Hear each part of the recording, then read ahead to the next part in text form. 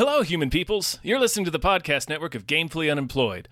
To support us and gain access to great exclusive podcasts like Fox Mulder is a Maniac, Tom and Jeff Watch Batman, Star Trek The Next Futurama, and our latest show, Spiel Boys, head over to patreon.com/gamefullyunemployed. We do game streaming, movie nights with our patrons every Friday night, and you can even commission your own podcast about anything you want. Literally anything, within reason, and we have to do it.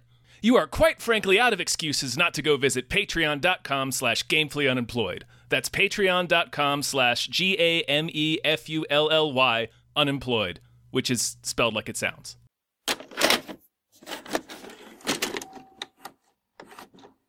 This is, hey everybody. Hello!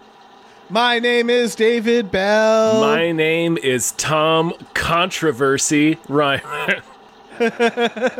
And we just watched Don't Worry, Darling. Don't worry, darling. Methinks you should worry, though. You should worry a little bit. You should be a little suspicious. What is the enemy of progress? Chaos. Yeah. Nasty word. Chaos. The one thing they ask of us is to stay here, where it's safe. Okay, so spoilers. Yeah, obviously, Right? we're going to spoil the balls out of this movie. It's been out for 2 weeks now. Steeped in controversy, just the hottest goss swirling around this film. Goss that, let me tell you, I don't care about. Right, yeah, I don't care. It has a pretty good audience review, like a rating from what I can tell on like Rotten Tomatoes, and then like Metacritic and critic stuff is like pretty bad. It's real average or scores in terms of reviews. Yeah, so it's Personally, I was a big fan of Booksmart and Olivia Wilde. Yeah, which doesn't. All right, so I guess let's just get into it. Tom, how did you like this movie? I thought this movie was. I thought this movie was okay. I liked a lot of it. There's a lot of parts that I didn't like, or that I thought were sort of. I think it's. I think it's a bad script. Yes, This is the thing. I came out of this still being like, I think Olivia Wilde is a good director. Yeah. No, I'm still. Go ahead. I think the script is very bad. Or maybe not very bad, but it's not great. And overall, I'm kind of with you where I'm like, I enjoyed it, but I don't think it was very good. No, it was weird this is the last thing I'm going to say about all the hot goss. It was weird that it was around this movie. It's just kind of like a pretty standard thriller, you know. No, there's some cool ideas in it.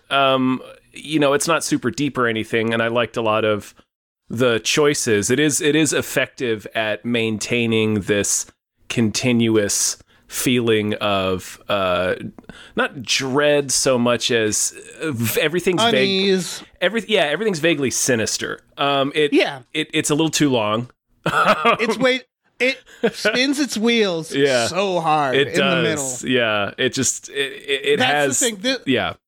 I want to start with that. It's not a horror movie. It is. Yeah, it's like a sci-fi thriller, and it misses a lot of opportunities to do horror movie things or to really do anything that like interesting with the premise it has. Like it could have done a lot more. Its benefit is it's very focused on characters, which was, I think, a good idea. Yes. Like as opposed to gimmicks and jump scares or anything like that. It's very much, it's about kind of as this gaslighty situation for this main character. And that was cool, but it definitely felt like they didn't have enough to do. And that bummed me out because this premise, I think there's plenty to do. Yeah. They just didn't do a lot or just make it 90 minutes, you know? Yeah, they sort of had Florence Pugh's character do the same thing, like have the same revelation twice. And then they just reset it. There's no like jump scares, but there were like 2 jump scares with this weird goth clown face that doesn't make any sense once you realize what's going on. It just doesn't make sense. That's the other part of this movie. So maybe I missed this because I had to pee for one scene, but I'm pretty sure I didn't miss anything. Why is it shaking? What's with the shaking? The earthquakes? I'm not sure. Okay. What's with the plane? I don't know. Yeah. That's the other big part of this problem with this movie is it's a mystery box that then when it reveals what it is, a lot of the stuff it set up doesn't make any sense, or rather is not paid off in any way. Yeah, the script really leans heavily on it being, it's this... like, we say a lot when we review movies that, at least I do, and I think you're of the same mind, it's a little tiresome when things over-explain, particularly in suspense and in horror. But in this movie, it sort of uses that this is like the opposite direction where it sort of leans too much on, well, it's kind of like this mysterious thing, so we're not going to explain everything.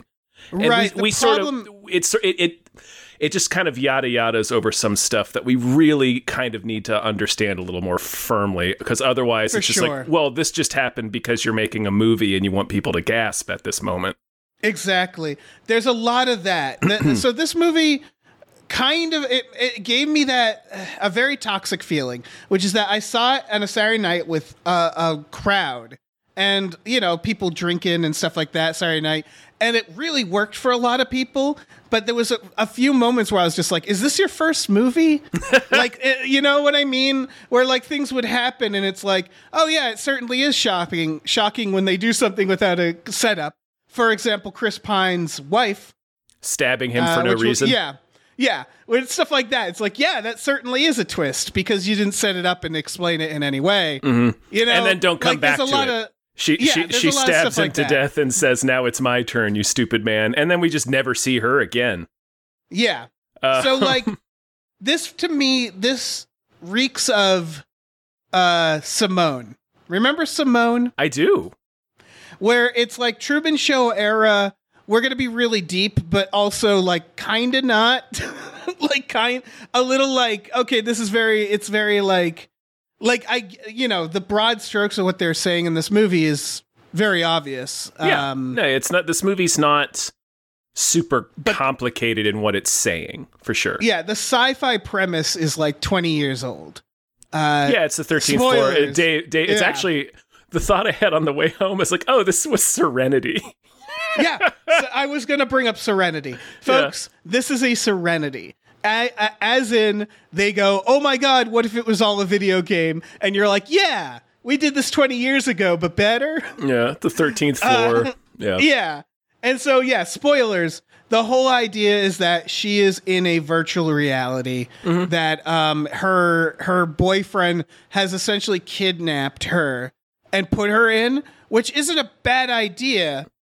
And again, it was a good execution in a lot of places, but it's also like they do a lot of bad, again, like 90s movies, things that we liked, but now felt bad. Like, for example, I know we're jumping right to the end, but they do the ambiguous ending. And this was a case where I was actually like, I wouldn't have minded this happening 15 minutes earlier. And we spent a little time explaining what had happened and what happens to her afterwards. Like that's actually not a bad thing to do in this case, I thought. Little things like that. But they were like, we have to end ambiguously. And it's like, but it's not ambiguous. Like, it's not actually ambiguous to end there. Mm-mm. Does that make sense? Because it's like, we sort of know what's going to happen. Right. After. They're just sort of skipping over having to do the denouement. Like they're sort of, it's like what I said earlier about kind of using the mysterious angle as a crutch. Because like the ending's not ambiguous. She gets out and then it just ends. It ends with like her kind of seeing what you see when you enter the simulation and exit the simulation. Right. It's this weird synchronized video. And then we hear her take some breaths as if she, is just waking up. So it's not like we know what happens, but it's like ending it there. The only thing it serves is so you don't actually have to have a denouement. So you don't have to explain anything. And that's what I think. I know. Again, we're jumping right to the end, but the stabbing of Chris Pine. Stabbing doesn't make sense. Like because they were like, we have to have him be punished. Yeah. So what I would have rather seen is a version where she gets out and then we see the fallout, and we see what he looks like in the real world, and he's like, you know, all like gross looking. And like if we saw like a little bit of that, I think that'd be more interesting. That would have been fun, yeah. This movie, it's exactly because nobody's confused by the end, right? I knew exactly what had happened. And so what we're talking about is that they don't explain a lot of stuff, not because it's like, ooh, the mystery is the point, or you don't have to know, more because it felt like they didn't know how to explain it. There's a lot of the movie doesn't hang together logically. Not really. And so you can excuse a lot of it.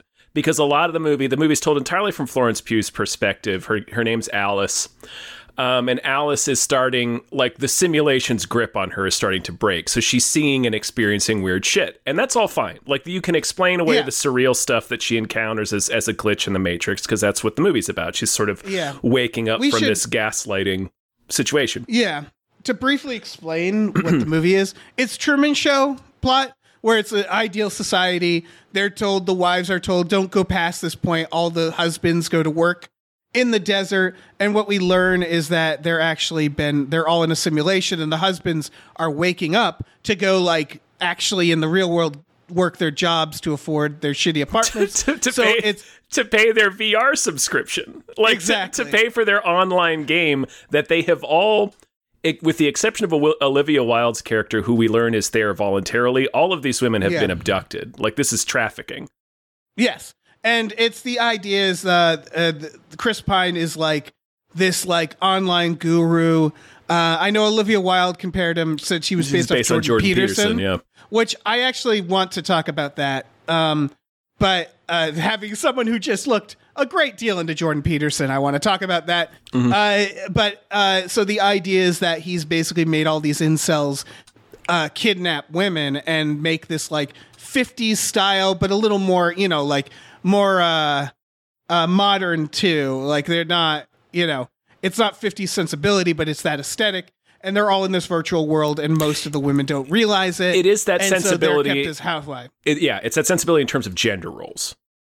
Yeah, absolutely. Yeah, it's not it's not racist like it was. Yeah. But everything, but like, you know what I mean. But and it's also a lot more sexually, less sexually repressed. Sexually open. Yeah, it's everybody. You can tell that they're kind of modern people. Yeah, exactly. Seemingly trapped in this out of time place. Right, and we would get in a flashback that I didn't understand, because they do this thing where she, like, her memories come back, but some of the scenes she's not in. Yeah. So it's just a narrative dump. It's a lot of bad storytelling in that sense. And we'll get in, like, a lot of the actual nuts and bolts of the script, I think, are bad for these reasons. The story doesn't make a lot of sense. Like, it's... Yeah, she's like a doctor. She's a surgeon, and she's a surgeon who lives in this shitty apartment. And I was like, what's going on there? Well, she lives with him. Like that's very quiet stuff that the movie was commenting on.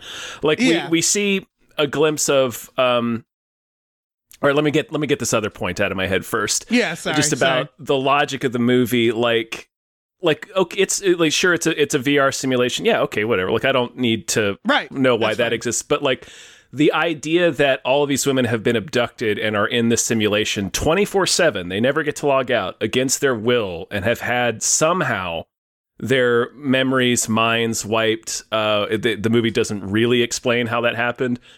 No. But it's like, it doesn't make sense how nobody's looking for Florence Pugh, you know? Like she's got a family, she's got friends, she has an established career, and she's a surgeon. She's a doctor, very successful, presumably has friends and family, and what we learn is an oddity. Her boyfriend, Jack, is her husband in the simulation. So they actually have this relationship. So if nobody knew where she was, they'd be fucking knocking on Jack's door, asking him where she's at. Like it doesn't make logical sense how he would be able to keep her captive in the way that they show us. Like if they'd never showed us what was going on, I wouldn't have this question.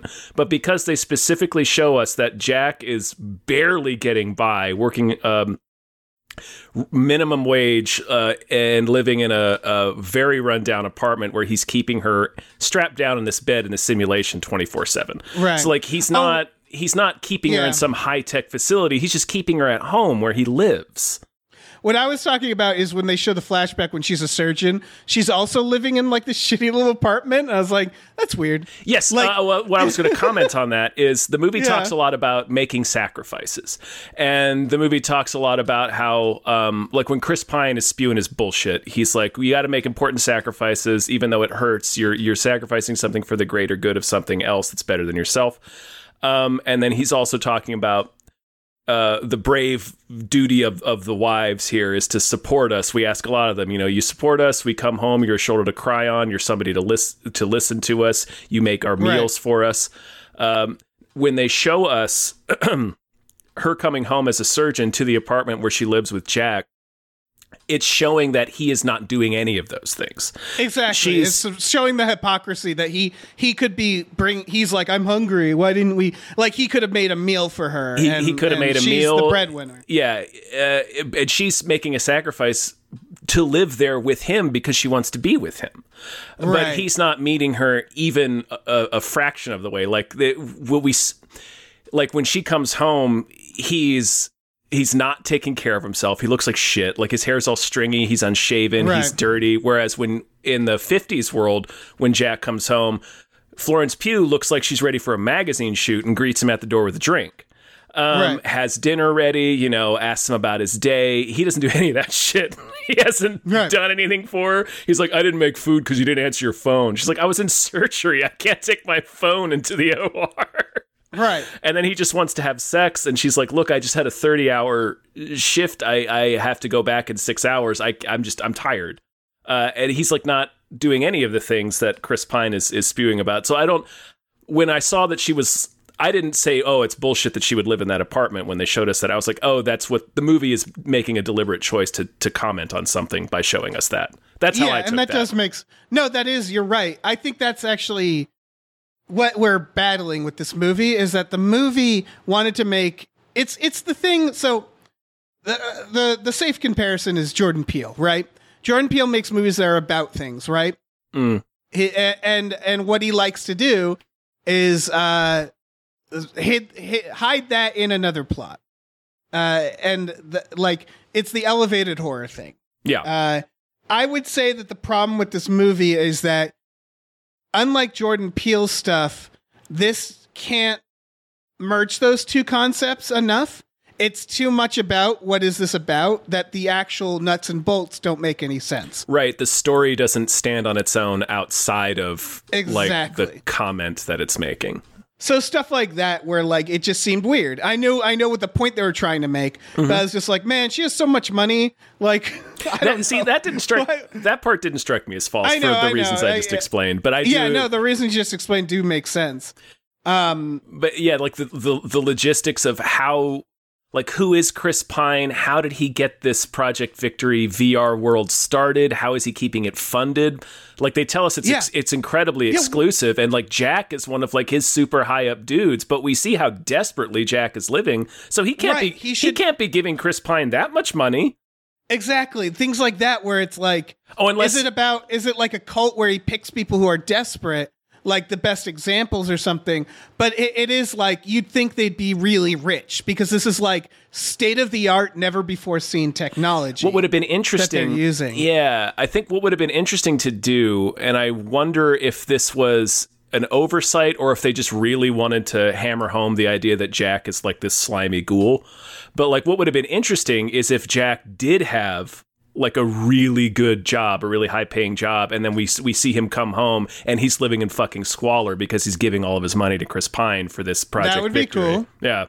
Yeah. But then there's stuff where it's again, there's a little bit of like, don't worry about it. And I get that, but it's like, they do a thing where they're like, if you die in the VR, you die in real life. Yeah, they really throw that at us like 10 minutes before the end. And the VR is just these eye things, and I'm like, how? How would you die? Yeah. Like, and then you get these questions of like, wait, so does she feel the world, or like, does she know she's not eating real food when she's eating? Can she feel pain? How does this work? And then there's like, again, plot points. So this all starts with her seeing a plane crash, which again, no idea what the plane means. They never explain the plane. The plane is... And she runs out... Hit pause on the plane real quick. The plane's an image within the movie. It's a repeated motif in the movie, but it's of no significance to her character. Yeah. So it doesn't make sense why she would see that plane crash. The movie threw a lot of like distractions, a lot of red herrings. Like we were talking about at the beginning, every now and then they have earthquakes and they're like, the boys are up to something again. And you think like, that's going to pay off. Never does. Nope. Never does. They never explain what the quakes are. So it's like, well, what was the point of that? It was just to throw us off. So does the VR program have earthquakes in it for fun? Is it supposed to symbolize the VR falling apart? Because that's not how VR falls apart. That's not how that works. So she sees this plane and it looks like it goes through like a force field. Doesn't explain that. Like that, I guess it glitches. It crashes. She runs out and she touches this building that's up on a mountain. What we learn later is that's how you exit. That's how she exits. Like we see the husband's exit. They just drive in a caravan into the desert, and we hear a voice start to cast like, "Okay, prepare to exit simulation in 10, 9." Right. They're nowhere near that building. Right. And so and then there's this idea at the end. There's a chase where they try to get her not to go to the exit. And I was thinking like, well, it's VR. Can't you just like bring her avatar back? Like that you can physically change the world, can't you? But sure. The other whatever. The other really funny part of that car chase is she's being chased by their little red goblins, who I assume are programs. They're little Agent Smiths. Right. She's outrunning them, and then driving headlong right for her is the Doctor, who we learn is like created Project Victory alongside Chris Pine. He's like Chris Pine's. Right. He's Chris Pine's Steve Wozniak. Yeah. But he is driving flat out directly towards her. And what happens? He gets into a head-on collision with the ghouls and explodes and dies. Now, as the person who co-created this VR simulation, surely he understands that if he crashes his car head first into these people, he will be killed. So why does he do this? No reason. Just so we can see this Doctor character get punished. That's the only reason it happens. Yeah, and why can't they just be like, delete her car? Yeah. Yeah, shut her car off. So am I to believe that what happens that quote unquote like wakes her up to the world is that she gets out halfway through the movie? Because what they do is she goes up there for the first time, touches the glass, and gets out, and then they just cut to her in bed. So what happened? They say that Jack brought her back in. So what happened is she probably woke up and either Jack was there or he came home shortly afterward and put her back in the simulation, and they wiped her memory again. Yeah. Okay. Yeah. That makes sense. Why in the simulation does she also go to a surgeon? I don't know. Like, they haul her off. Her kidnapped. Yeah. And it's like, why would you do any of that in the VR world? You don't have to do that. Can't you just mind wipe her again in the VR? Like, it's just so weird and inconsistent. Everything about, and it's very much like a mystery box, like a show like Lost. Only it's compacted into 2 hours, so you notice it a lot easier. Yeah. Where you're like, none of this is consistent and makes sense.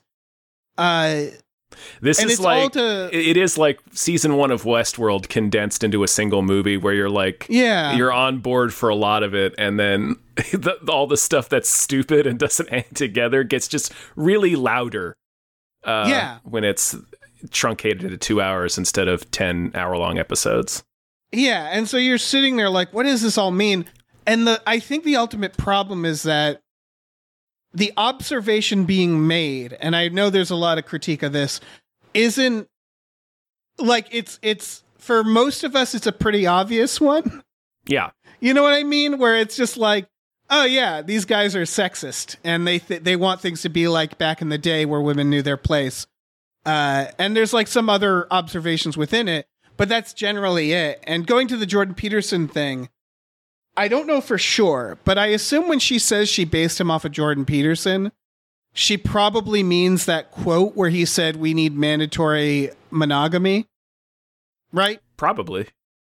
Or I don't know. I have no idea. Like I have no idea. I don't know what she was referring to specifically. But she talked about Jordan Peterson being like an incel icon, which he is. He is. And I just assume because that's what this is about. It's about mandatory monogamy. It's about guys forcing women. And I guess what I have to say about that is, one, that of all the things Jordan Peterson says, that's actually the only one that he didn't actually say. Which is, it's like the one misquote for Jordan Peterson, which I am certainly not defending him. And that's my point too, is if you're going to do an exploration of Jordan Peterson, I think there's just a lot more to say about like the fascism that he supports, and like, yes, lots of sexism. There was just a lot more that could have been explored in the incel Jordan Peterson online guru community.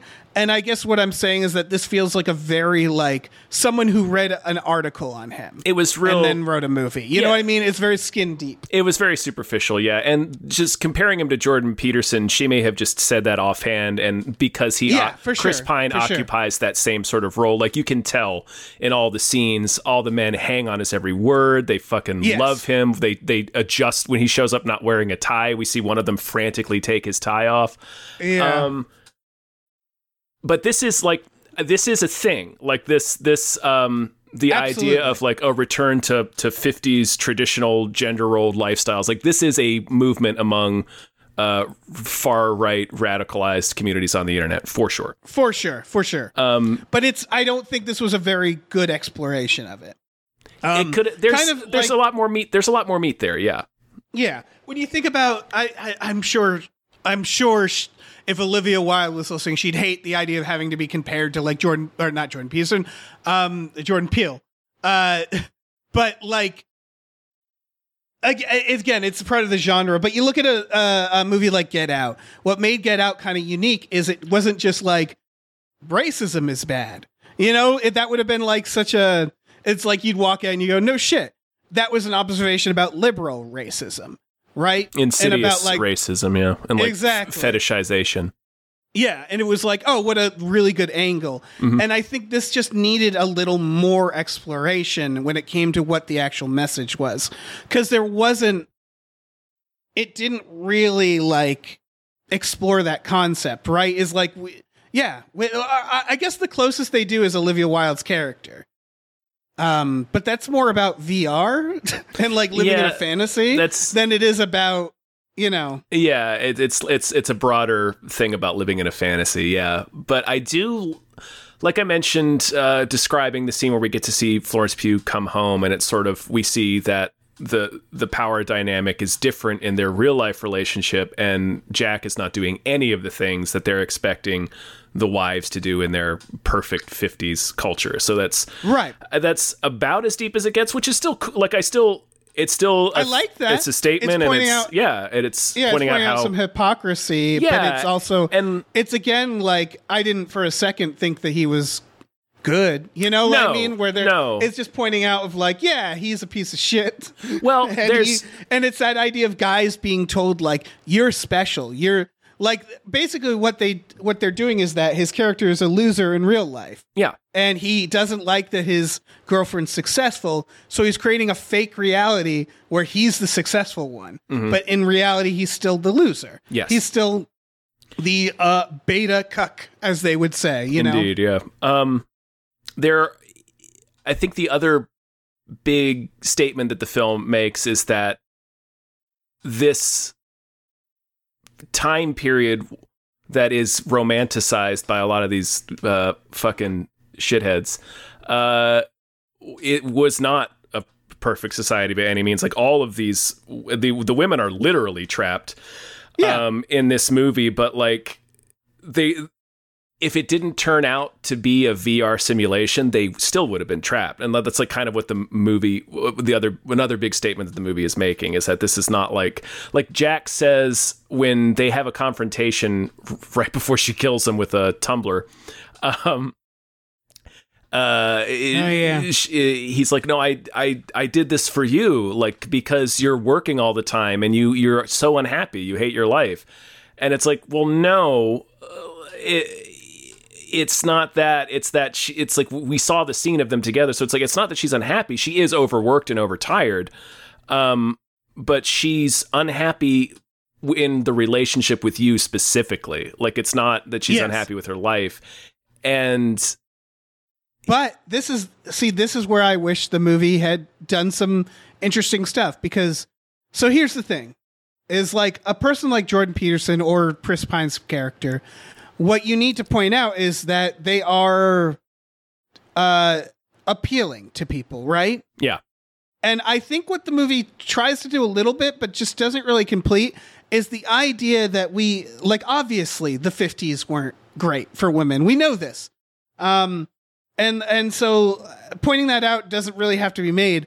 I think what they're, and maybe, again, maybe the movie is trying to do this and it just didn't stick with me, is they're also trying to point out that the 50s we see as simpler, where what the reality actually is the reason the 50s seems appealing is because it was a time where a single income could afford a house with a yard and a full a full family. And like it feels like they very consciously show, like, she's a surgeon, she goes home to his shitty apartment, and their life is like not fun. It's not suburban.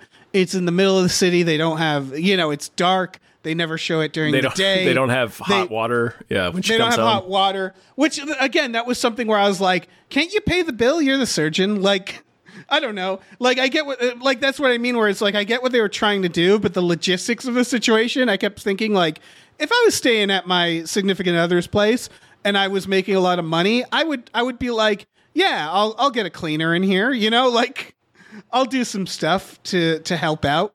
But that's besides the point. I think what might be between the lines there is that, like I said earlier, the idea of her making a sacrifice and living in sort of his apartment because she wants to be with him. I think maybe we might be supposed to infer that, like, he wouldn't want to move into an apartment that was hers.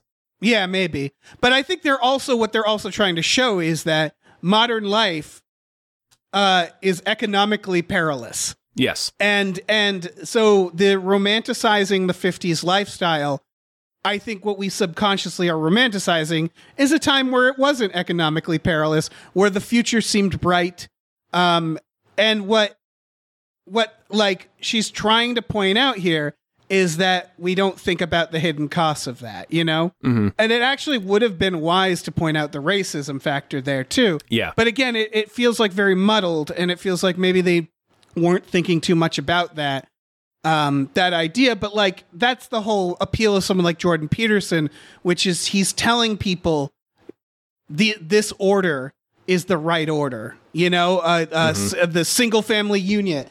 This is all the natural things, and that's why things are so bad, quote unquote bad now, is because we're not doing this natural hierarchy. Yeah, it's like no, man, it's because $15,000 a year can't support a family. Exactly. Like it could in 1952, you dumbass. And that's literally all it is that it's this like bottom up or like top down thinking, or you know what I mean, where it's like you're blaming the wrong things. Yeah. It's just like it coincides that pushes for equality happen to happen at the same time that our economy got fucked, and that the rich got richer and the poor got poorer, and minimum wage wasn't adjusted, and so on and so forth, and healthcare got shitty.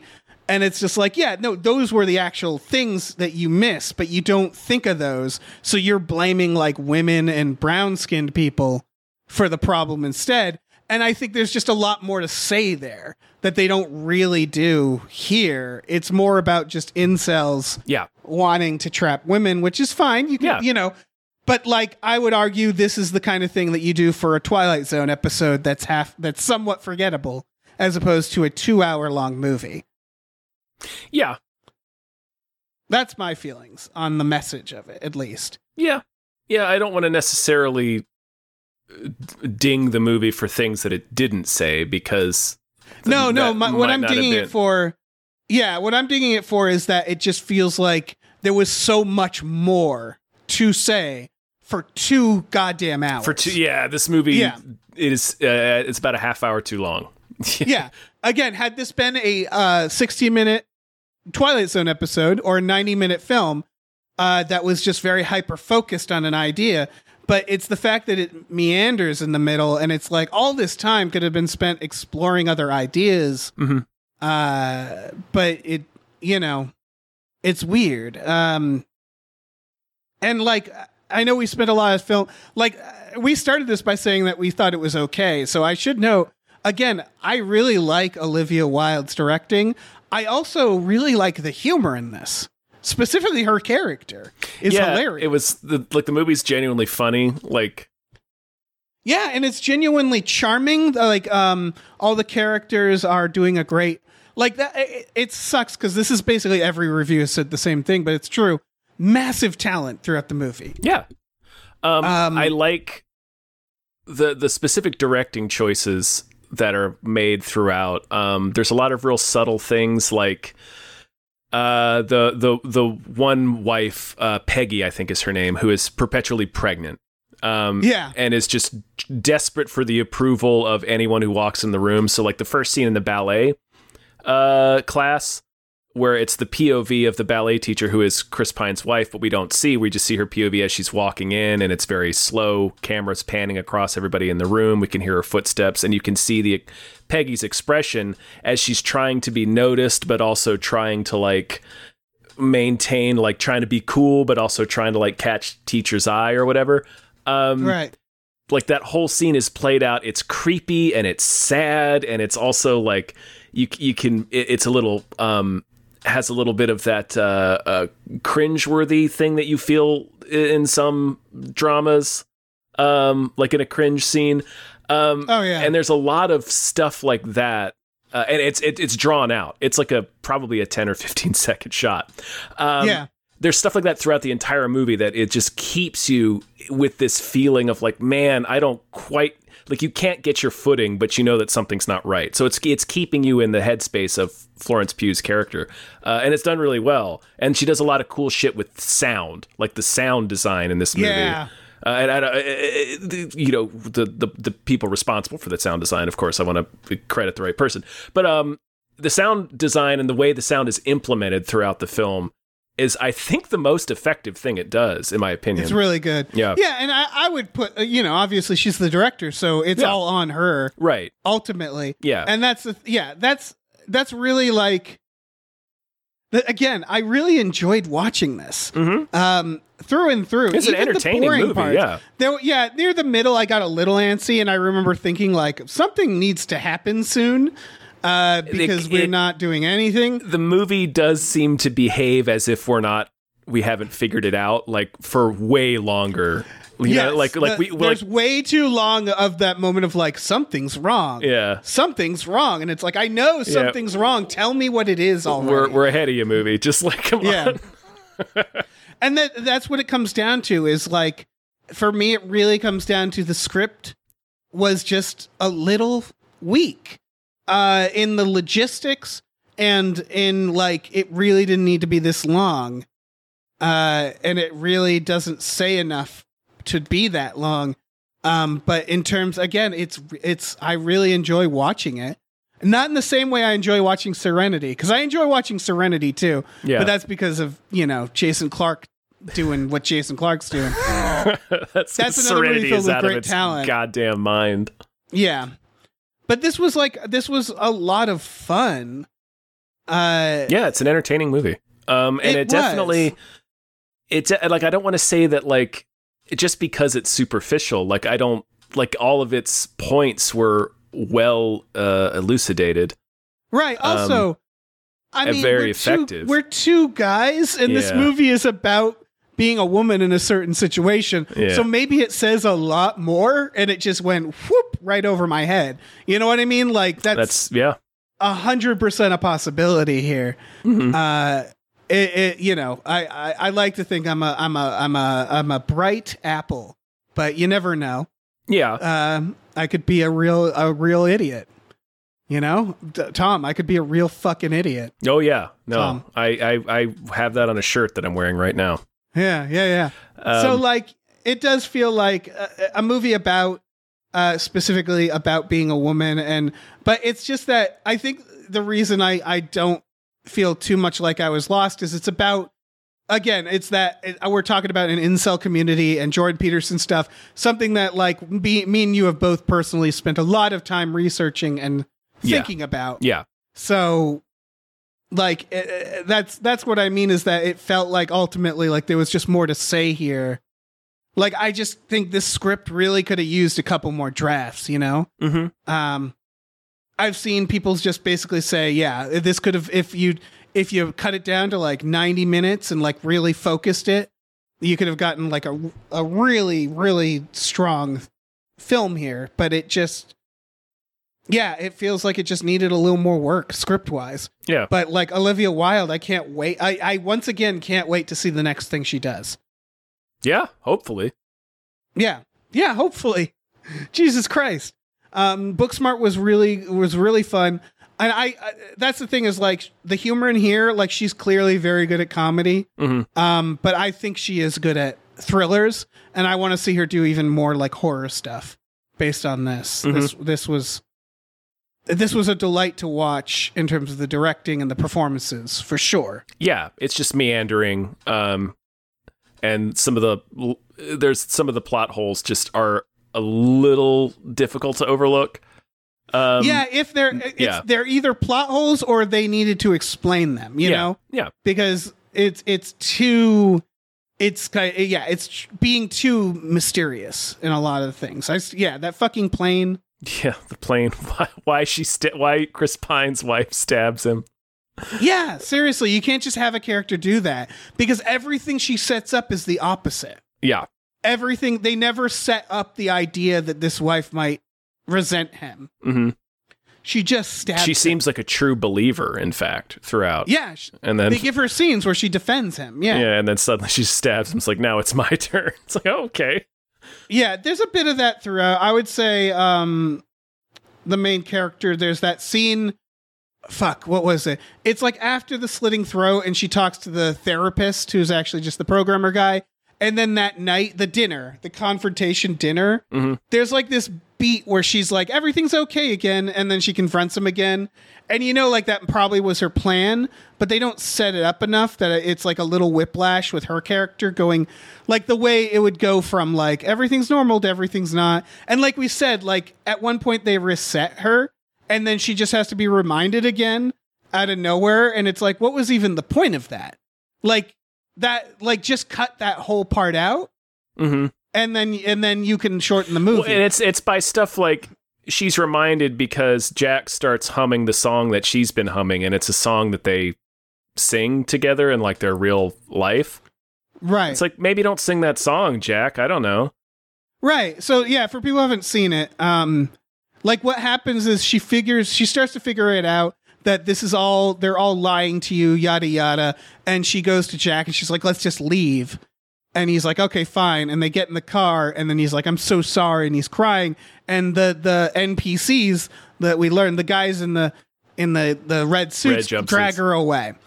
And the implication that they're trying to show us is that this, like, they're trying to hide that it's a simulation. So then they do this like surgery scene, and then she shows back up and she's like, everything's fine. I'm fine again.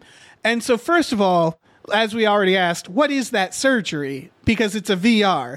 So like, they don't explain what that would have been. How, like, couldn't they just reset her memory anywhere while she sleeps at night? Because that seems to be what they do earlier. And just like reset her memory so she doesn't recall the thing. But then she's like, okay again. And this is like, we're nearing the third act. So it's like, Jesus Christ, are we going to have to watch her figure it all out again? And then she figures out way quicker. And then the movie continues. And it's just like, why do that? Yeah. Why just, things like that happen where it's almost like they wanted it to be 2 hours. And it's like, it's okay to be an hour and a half, mm-hmm. you know? Yeah. Her wandering into the desert, like miles into the desert to find this plane crash that the trolley driver wouldn't refuse to take her to. That doesn't make any sense. Right. Why would she do that? That was so weird. You would call somebody. I was like, you would call someone. You'd say, hey, let's go back into town. Yeah. There was a plane crash. Because what is she going to do? I think what they could have played with is the fact that she is a surgeon. And they could have had moments where, like, she knows how to do stuff. That it's like, how did I know how to do that? You know, how did I know how to heal that person? If they had done something like that, that would have been interesting. Yeah, maybe. But I was just bringing that up and there's another scene where like she tells all the women, like at the dinner confrontation, she tells all the women that all of their memories are false. Like, because they all have the same story of meeting their husbands. They all honeymooned in the same place. They're all from the same places. And yet right after that, she goes to Jack and is like treating him like he's her husband and they're in love and that they need to escape this place together. And it's like, well, if you like, aren't you suspicious? Right. Like they also never show her discover that. She just sort of says it at the table and it's like, oh, that's true. Yeah, it comes out of nowhere. Yeah, yeah. That doesn't. I didn't necessarily need setup for that because we can just infer that these are all conversations that these women. We see that these women spend every. Wouldn't a better version be that you keep hearing the stories? Yes. Like, and then her saying like, "Isn't that weird?" Like, like starting to discover it out loud with them. Like there's just stuff that I think it would have been. And also at the end when all the husbands flip out, the women start to seem like they're waking up. Yeah. But they don't really like, it would have been better if it was like all the women slowly figuring it out. You know what I mean? Like, if it was some sort of like rejection like that. Like Pleasantville. Yeah. If it was more of a Pleasantville. Yeah, exactly. There was just a lot of stuff that could have been done. And then narratively, it is like characters kind of just do stuff every now and then and things just sort of happen that don't get explained. It really is the script. Did your audience, I don't know why, my audience clapped when they hit, what's his name? Nick Kroll? Yeah. They clapped and I was like, wait, what do we have against Nick Kroll? What was that? He's a scumbag in the movie. He's a little rat. Yeah, he is. Yeah. He is, but they all are. Yeah, but I think that was it, yeah. I just found that very funny. They kind of make him the most obsequious. Yeah, they do. Like he's really kissing Chris Pine's ass and he's shitting on the new guy. He's a real weasel. Yeah. He's a weasel. So like, yeah, sure. When he gets hit with a car, you're like, fine, fuck him. Yeah. I don't know. Yeah, there's just, I don't know. It's weird how it is both meandering and then like the things of her like with the plane and stuff feel rushed. They do this thing where they act like Chris Pine is elusive, but then he's just there and always available. So they never have a part where he's like, where they're like, you're never going to meet him. Don't act like you're going to meet him. And then that guy meets him like in an hour. Yeah. And stuff like that, where it just felt, the nuts and bolts, the logistics of the movie were just a little off throughout. That it wasn't a very strong it wasn't a very story. It was just a very good story. Yeah. That's ultimately the complaint that it sounds like we both had with the film. Yeah. Yeah. Which is a shame because tons of talent, really well directed. It's entertaining. And it's entertaining, for sure. Yeah. There's for all the reasons that we said. Yeah. And it's, it has a lot of parts that I enjoyed. Yeah. I would probably still, I would probably still recommend this movie to somebody. If they, hey, was that movie any good? Like, yeah, watch it. Yeah, no, it's one of those. It's like, I wouldn't rush out to the theater for it, but it's one where it's just like, yeah, I had fun. I'll probably watch this again sometime. Yeah. Because I enjoyed the humor. I really liked the style. It's just like, yeah, it's not, again, it's going back to, I really enjoyed watching it. I recognize that it's not a particularly good movie. It's the equivalent of like how you like Venom, where you're like, there's issues with the writing. It's cheesy. Yeah, I understand that Venom is perhaps not the best movie. Yeah, but you don't need it to be. And so like, and it's along that lines where it's like, yeah, this movie falls apart logistically. And it's a little too long, but it's a fun ride. Yeah. Yeah. It's more noticeable when you're making a thriller. For sure. Like and when the logic beats need to kind of hang together. Yeah. And when you're like asking so much in terms of the mystery box, Yeah. Again, I think it would have been more fun to have a version where she woke up and then you see Chris Pine getting like arrested. Getting arrested. Or like, that would have been fun. It would have been fun to see like what real life Nick Kroll looked like. All in their little rat holes. Yeah. And like, that's implied, but it's like, I would have rather spent time on that. And then like less, because we're talking about how it could be presented in a fun way, but you also could hammer even further home the idea of all these women being prisoners by showing like, well, what situation are these women actually in real life? Oh, yeah.